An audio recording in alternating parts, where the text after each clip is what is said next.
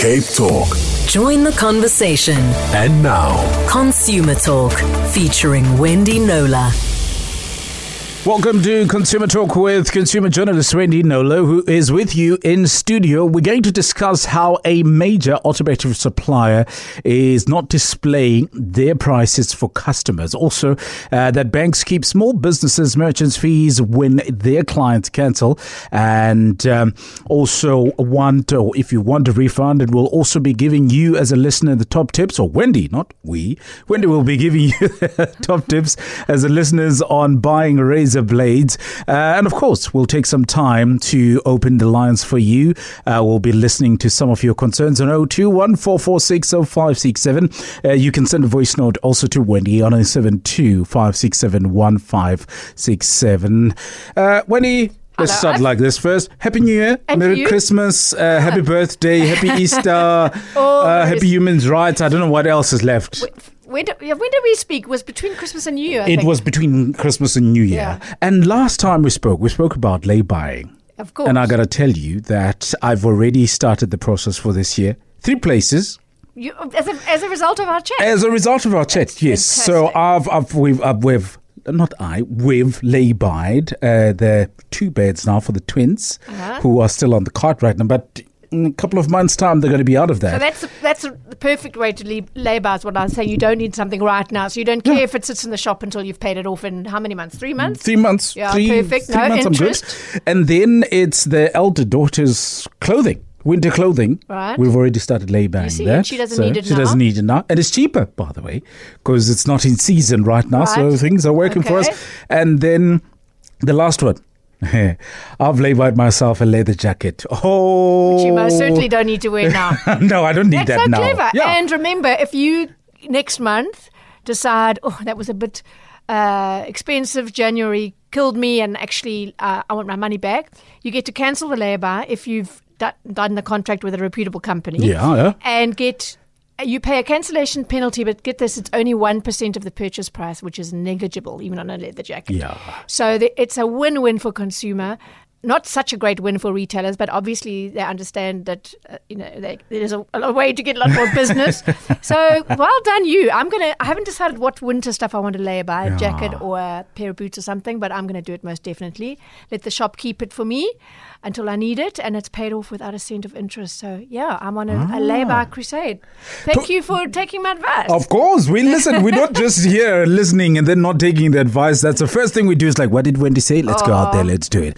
Wendy, talking about lay-bys, there's a story about Pep that you wanted to share with us. Yes, so last week, Pippa and I discussed Pep's lay-by buddy initiative. I didn't know about it until I started doing some research based on a Facebook post I saw. But a quick recap on what we spoke about. You can contribute as little as R2 in-store or R20 on the Pep website.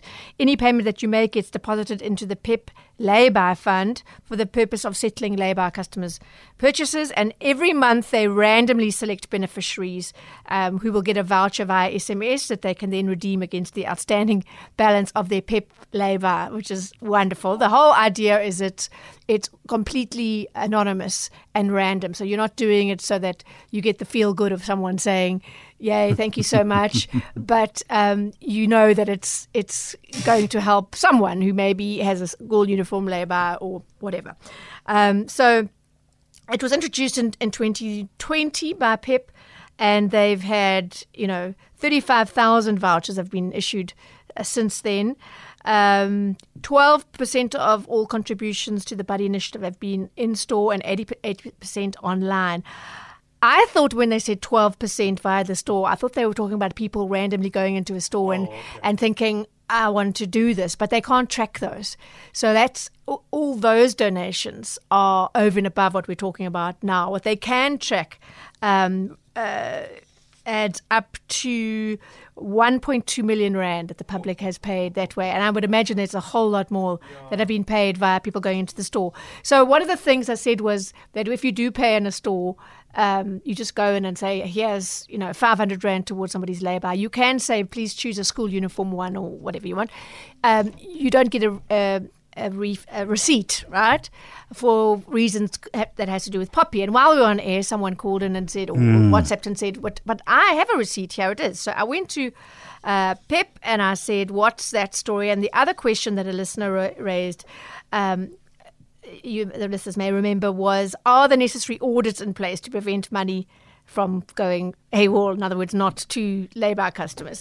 So on the receipts, Pep says, in cases where customers pay off a lay-by on someone else's behalf, they should not receive a final payment receipt. By all means, they can ask the cashier to show them the slip as proof of payment, but the physical slip is meant for the Pep lay-by customer only. The lay-by number is confidential and a final slip serves as proof of purchase. So if this ends up in the wrong hands, someone else could lay claim to the parcel before the intended lay-by customer has had a chance to collect it. So it's... Because that's what I would ask. Are there any controls then? No. I mean, as for controls, they say the preferred method of paying off lay-bys is via the Lay-by Buddy initiative, given that the controls that has in place. So... what they've said is we'll be sending store memos out to our 2,600 stores to remind them of the preferred process to follow in-store when customers want to pay off a lay-by outside of the Pet Lay-by Buddy initiative. There are always new cashiers in stores, so it would be helpful to remind them of the do's and don'ts as there are inconsistencies. So you shouldn't get a receipt. I mean, as customers, we're like, I need a receipt, but this is an altogether different process, right? As for controls, yes, there's a detailed process and workflow in place for the Pep Lay-by Buddy initiative. All contributions received, 100% of them are allocated to Pep Lay-by Buddy customers in the form of a Pep voucher. So they're not taking any fees. And to date, no major concerns or risks have been flagged in relation to this process. But I think that the biggest message to come out of that is, apart from it's a really lovely idea, is please do it. If you're into audits and controls, do it. You can do it in store or online. But when you go into the store, say, I want to contribute to the Pep Lay-by Buddy initiative. And sorry, can I say they've introduced, it wasn't the case at first, but you can choose your province and you can choose what type of lay-by it is. So that you do have some control over where it goes. If, we like to give close to home. So you can say, please give this to a Western Cape customer or whatever the case may be, and someone that's lay-by in school uniforms, for example. Is it a culture thing, Wendy? We're going off topic here, but I mean, with South African consumers holding, institutions to account and actually looking for those controls. Because I find that I'm only doing that now whilst I'm older and I'm not teaching it to my children. Whereas this is something from the moment you're able to purchase anything, you should be able to say, I'm holding you accountable here. Yes. What are some of the controls you have in place? Is it a culture thing? I think the more we read in the media about the level of corruption at all levels of society, I think people are naturally now asking these questions. I'm giving this money, for example, and how do I know it's not going to your somewhere pocket? I don't want to go, somebody's pocket? But and I think, that the truth is that there isn't, they can't track such donations that are just made in store outside of the initiative that's online and is all, there's audits and checks all along the way. So that's the message. And just to say, you can actually have some control over, the kind of lay-by that it will go towards either paying off completely or towards paying off. So I just love the idea of those people, those customers getting a totally unexpected SMS to say, here's your voucher, your lay-by is paid off, go into a store. I mean, isn't that just the good wonderful? Times. Isn't that just wonderful? So that's those are the I did undertake to get those answers, and there you go. Yeah. I just want to remind the listeners that it is 22 minutes after 2. A bit later on, we're going to be opening the lines for you on 0214460567 to call in or send a voice note at 072-567-1567. You in conversation with Wendy Knowler, answering or having a conversation with you with all your consumer needs and conversations. Wendy, I know that one thing you also wanted to chat about was retailers not displaying prices. Yeah. So we're doing a lot of retail issues today. This was prompted by an email I got from a listener who was upset about a Kalk Bay eatery not displaying their prices, or a kind of deli. She says, it just seems unacceptable unacceptably elitist. She said, I once commented to a manager about the lack of prices when they first disappeared, and she said the owners don't want prices on products. I was told that they have menus at the till and all goods have barcodes. But of course, barcodes are for the retailers. They don't mean anything to us, those numbers, right? They need to be scanned, and we're not walking around with scanners, most of us. So the CPA, the Consumer Protection Act, states that a retailer must not display any goods for sale without displaying to the customer a price in relation to those goods in one or more of the following ways: a written indication of the price expressed in rand, annexed or affixed to, written, printed, stamped, or located upon, or otherwise applied to the goods or to any band, ticket, covering, label, package, reel, shelf, or other thing used in connection with the goods on or which the goods are mounted for display or exposed to sale. So they're talking about a sticker, and they're talking about, the shelf prices, all of those things. That's in very legalese, but basically you get the message. You've got to have prices. So I called the said outlet, and I was told by the owner that they do actually display prices, and he walked around his establishment reading them out to me. So clearly more than one customer expressed their displeasure about their no prices policy. I'm not naming them because currently they are complying with the CPA. He didn't say at one point we didn't, but so our listener, when I fed that back to her, said, okay, I stand corrected, thank you, and I'm glad they're now doing it. So clearly it's not okay to expect someone to pick up a product, not see a price and think, oh, well, I mean, how bad can it be? I'm just going to hope for the best, and get to the pay point. And then while you're standing opposite the assistant with perhaps people behind you waiting to pay, you've got to say, how much is this? And then in that moment, if you think this is a rip-off, then you've got to put it down. That is embarrassing. The reason there have to be prices is to not put the onus on the consumer to do that. Or that whole thing, if you have to ask, you can't afford it, nonsense, elitist nonsense. So yeah, it's not a choice that the retailer makes. If you're in business and you're selling stuff in a shop or online, you have to display the prices.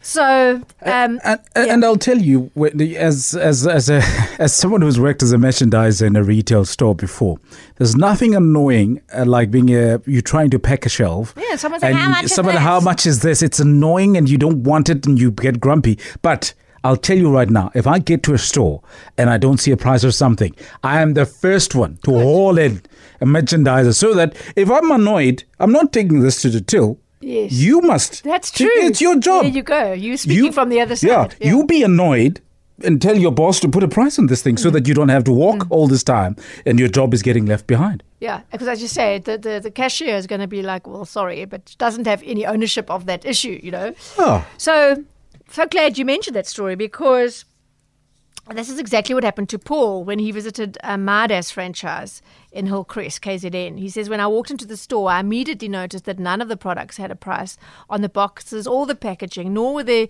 labels on the shelves indicating the prices of the items. In order to get the price, a customer needs to go to the cashier. The price is then scanned in on the cashier's scanner, which the customer can't see, and then you have to have it told to you. So he said, is this legal? And I trotted out that section of the CPA that I've just read out. It's section 23, if anyone wants to look it up for themselves. So I took up his case with Midas head office. This is a major national franchise, right? And I thought, is this going on with all of them? Yeah. We have a problem. Even in one, it's bad enough. I asked, why the prices weren't displayed in that franchise, whether it was across all franchises, and I said it's prejudicial to customers clearly. And this next bit speaks to you, Abs. I can't see how it could work for staff who must spend a lot of their day scanning products for customers who naturally want to know the price of goods in order to make an informed choice on whether they want to purchase them or not before they proceed to the till, not at the till. So it's the same story, incidentally, on Midas's website. No prices displayed under featured goods, just a direction under each product to inquire in store. This practice might have something to do with the company's competitors, I said to Midas, but it is outlawed in South Africa. So I got a response from Midas' national franchise manager, Shannon Drake, who said, "We've been in contact with the relevant branch and provided support to ensure that they implement corrective action to address the omission. And we've also communicated this across the rest of our network to ensure that Midas branch staff are reminded of the obligation to ensure pricing practices remain both legally and operationally sound. It's not standard practice," she said. And she extended her apologies to customers of that branch. As for the website, this is interesting. She said it's not a transactional website. The items are listed on an informative basis, intended to give customers a view of our product range while referring them to their specific store for availability and pricing. But when they do use the website transactionally during promotional and campaign periods, prices for the specific products are then displayed as such. And pricing is alike nationwide. But interestingly, they don't prescribe the prices to their franchises because that is anti-competitive. So don't assume that a product you want in one branch is going to cost the same in another. That was quite interesting. So that was an interesting exercise. I'm happy if anyone is shopping in that franchise locally or any other and there are no prices displayed or with any kind of store, let us know and we'll tackle them, because I feel strongly but the whole psychology of it as well doesn't sit well with me at all. Look, you get one or two shops where you'll go into an aisle and you can see there's prices generally, but in this strip there's no prices. You can tell someone forgot about it. That's okay. But you get not everything. It can't be everywhere. No. Because now you're also sending out a message that you want me to sort of hope when I go to the till now and go look like an idiot there. Well, I think that's part of it, Abs. You've hit the nail on the head that, it's going to be more than you thought, but now you're too embarrassed in front of everyone to like, I can't afford this. I mean, the nice thing about getting older is I don't care about that stuff. And I would do it in a heartbeat. Do a hell with that. Exactly. But for many people, they would just take it. And I think that's part of the reason that it's done. Really, I do. And also just to perhaps not have people doing comparison shopping. When you're paying at the till and something is 15 rands more and you can hear someone mumbling in the back, "Oh, come on, it's just 15 rands more." You're like, for me, it's not just 15 rands. And that's the principle. It's illegal. That's a whole... happen. Don't make me do this. Cape Talk. Consumer Talk. WhatsApp on 072 567 1567. 18 minutes now. Hi, Abs.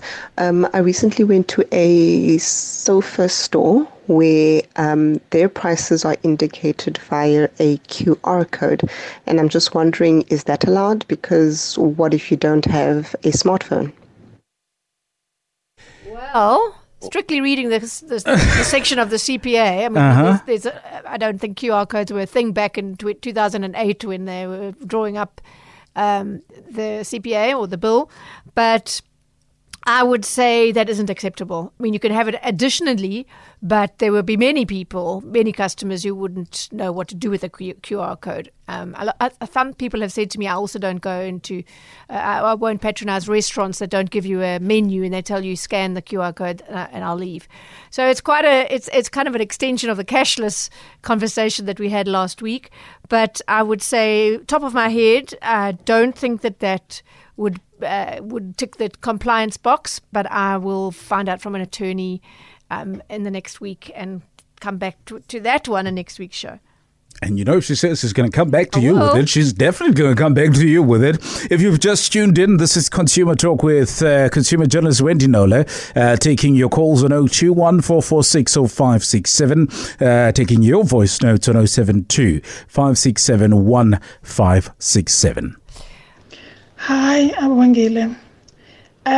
Micah in Ndabeni has a different issue. At the till, there is no screen to show the customer how much is what they are scanning, and the cashier has to tell you what the total at the end of everything. I complained because I could not tell if what they were scanning is what was on the shelf. Then they told me that I can stand there and read my receipt at the end of it all. I just felt like that it's uncomfortable to have to wait for the teller, for the cashier to tell you how much the item is. I mean, you spoke about that earlier on. When I think you alluded to that's one of the annoyances that one has to deal with then. Is there law? No, that was about not having the price on the shelf at all. Yes, okay. What she's saying is not strictly illegal because the store is right in that, yes, you can compare your slip, but it's not good customer practice. Ideally, you want to see, as things are being rung up, any discrepancies and the like. I also... And in some supermarkets, it's happened where the second screen is angled at a way that you can't see it. And I always say, I want to see that screen, please, because it's disrespectful. I think I totally agree with her sentiments, but it's not. Given the fact that the prices are on the shelf and you will see your itemized receipt, it's not illegal, but it's definitely not best practice. One says, recently went to an antique second-hand shop new to me at the Hermanus area. On entering the shop, we're told you won't find prices or items as we are actually an auction house and most items have a reserve price and you'd have to ask for a price. Is this acceptable? No, because they're open as a retail shop, one would imagine. You can't then say, actually, if the stuff is reserved, don't put it out in your in your store for sale. So it's a bid now. Essentially, you're asking me to bid. Yeah, that is very strange. I would keep very far away from that. What is the intention? If no one can buy anything, I mean, because there's a how are you supposed to operate? No, that's sort of falling between a whole lot of different types of retail. I don't even know what to make of that. If that listener would like to email me with details of that store and where it is, I'd be happy to take a look and ask them questions. But yeah, that is I love this job. I mean, I've been doing it for so long, but there are always issues that I haven't encountered before. I mean, I can see it happening. I can see myself going to a second-hand store and them saying exactly what the listener is saying. What do you do? I mean, are they trying to provoke this absolute overwhelming desire in the person to want it? Because now they're saying it's available at the moment. You know, no. Okay. While we're taking one or two of these messages, Wendy, I know that. One of the things you wanted to chat to us today was one of the issues we've been talking about. It is small businesses and what they, get charged by banks for certain items. Okay. It was a very interesting point you raised. So, yes, we normally talk about consumer experiences, but the Consumer Protection Act does actually apply to small businesses that have turnover of less than 2 million rand a year. And so I like to raise issues that affect them specifically from time to time. And I had an email this past week. Actually, no, I'm lying. It was also between Christmas and New Year, about the time we last chatted on air. It involved banks. I had to get responses from all of them, which is why it took until earlier this week to get all the responses in. But Roz emailed me to say, for the past 20 years, I've owned and run a small weather-dependent business in Cape Town, like so many others. I have an online booking and payment platform that goes through Activity Bridge. When I cancel the booking due to bad weather, the payment system refunds the client back onto the credit card that was initially used. That's lovely. She says, but for the past 20 years, the bank, in her case Nedbank, has always covered the bank charges for refunds. So, for example, a client makes a booking for 500 Rand, the bank takes 3% commission, and I get paid 485 Rand. If I cancel the booking and request a refund, I have to pay back 485 Rand to the client, and the bank pays back the commission, which means the client gets their full 500 Rand back. But now, since October last year, we have been informed that the bank will no longer pay back their commission, and now they keep it, and I must pay the full 500 Rand, therefore losing money. Due to the winds we had in December in Cape Town, I paid in about 1,000 Rand a month in bank commissions, which is a lot for a small business. Roz felt that if she refunded her clients minus the commission, and the industry calls it the Merchant Service Commission, or MSC, by the way, she would lose clients. And also, it's not strictly in keeping with her merchant's agreement because you can't pass on your banking fees. And she asked me to look into the issue. So I firstly approached Nedbank to confirm that and asked them why the about turn. and to comment on the impact on its many small business clients. Dylan Govender, who's the Managing Executive for Solution Innovation at the bank, said, when processing purchase and refund transactions, Nedbank incurs costs related to these. In recent years, the costs have been escalating due to increased compliance requirements, inflation, and enhanced risk management processes aimed at improving the client experience. These factors have necessitated the discontinuation of refunding the MSC on these transactions. We avoided it for an extended period. Roz says it was 20 years in her case, whereas the industry has stopped refunding the Merchant Service Commission on these transactions many years ago. So they were saying they're the last one that wasn't doing it out of goodwill. So I thought, let me check that. So FNB confirmed, yes, it's never been our practice to do a refund on the MSC, given that we still incur the costs of processing and the scheme cost for the transactions, right? Standard Bank said the same thing. It's a long-standing policy which is included in our terms and conditions. But I got an unexpected response from Absa, which came from Vish Chetty, who's Executive of Payments Acceptance at Absa Relationship Banking. He said, as Absa, we pride ourselves in treating customers fairly. While banks do incur costs for the processing of transactions, Absa in good faith also refunds the commission to the merchant when the merchant refunds the customer. So it's not true to say all the other banks do it. Absa doesn't. Absa will refund in full. And so that the merchant who has to refund the customer because the weather was bad or whatever, no fault of theirs, or whatever the reason for the refund is, the customer deserves a full refund.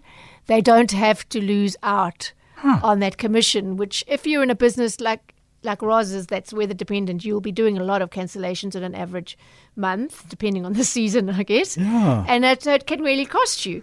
So, yes, the banks, it is a cost, and in Absa's case, they choose to waive it, to suck it up and give their merchant clients the full refunds. I thought that was we don't normally do very finance issues on the show because, I talk to our friend Bruce on the Money Show about such things. But I thought that was an interesting one. Interesting. I mean, and it pays to check also. Yeah. It's something worth it to learn as a small business owner. I'll tell you that much. To what? Because as you're talking now, I'm like, what? Oh, okay. Yeah. So thank you, Roz, for the question. I learned something through it, as I learned from most of our listeners. So I have learned something myself. I don't know if this one is from our listeners who's saying that, Wendy, I wish stores had more scanners because shelf price and the item are not always correct.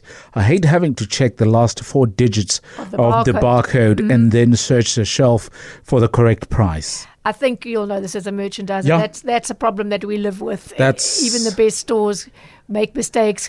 Sometimes customers shift merchandise across so it's sitting above another barcode that doesn't apply to it.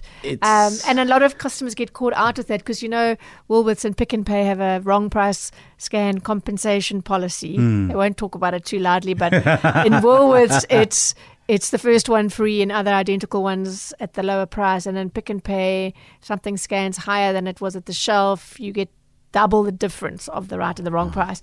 But so a lot of people have gone and said this is wrong, but they're looking at the shelf label underneath the item. Meanwhile, it applies to the product below, above, to the side, whatever doesn't correspond, and then they don't get that compensation. But yes, I hear you. It's just one of those things, I think, if you are a diligent shopper, that you just have to get into the habit of doing. I actually don't even notice it anymore. I do it so often that it's either my wife or my daughter that would alert me to me doing it. Even if the price correlates, you can see. Yes. I still just go for the barcode. It's because of your retail history. Most people wouldn't. It's there. It's just, I know, I just want to check it. For the numbers. Yeah. But I will say this, though. I won't mention the name of the retailer. They usually get these prices wrong. But twice now, I've picked up an item with a price, and I'm okay with that price. I'm content with that price. And you've checked the and price. I've checked the price. It's there. It's correlates. Yeah. And then I get to the counter. It's on sale. I've had that twice now. Oh, so you have the opposite. So I had the opposite. It's not higher, it's lower. It's lower. And then I was like, is it because of the point system? I said, no, it's supposed to be changed there. I was like, you're unusual. It's the other way around. But then do you want to say, I want the price that's at the till? No. Then you take the luck. You don't want the more price. You take what you get. You take what you get. Yeah. Just very quickly, we got about 6 minutes, Wendy. You talked about the issue of the cost of razors just always coming up, and it's a mini thing, but it's a big thing. Well, it's a big cost, which is why at stores like Clicks, you don't find the actual pack of blades. Clicks doesn't do. They just give you the Clicks card. Don't mess around. And you have, which tells you that it's a high pilfer item, right? Yeah. It's small, it's expensive, and it must get. We must hide legs. it. So we can't. So now you there. get the card with a picture on of what you want to buy, and you have to take the card, I guess, to the cashier, and then they give it to you from under a locked cupboard or from underneath the shelf in a locked cupboard or whatever the deal is. But anyway, so I was intrigued to get this email from Joe earlier in the week. He says he feels very strongly about the way that razor blades are sold. He said, for example, Gillette's razors are offered with a handle and 2 blades, and in every supermarket it's cheaper to buy 2 packs of razors, giving you 4 blades, than it is to buy a pack of the replacement blades alone. He says, just throw the handles away. And why don't people check? So I thought, okay, I like to think I'm consumer savvy, and I haven't done this.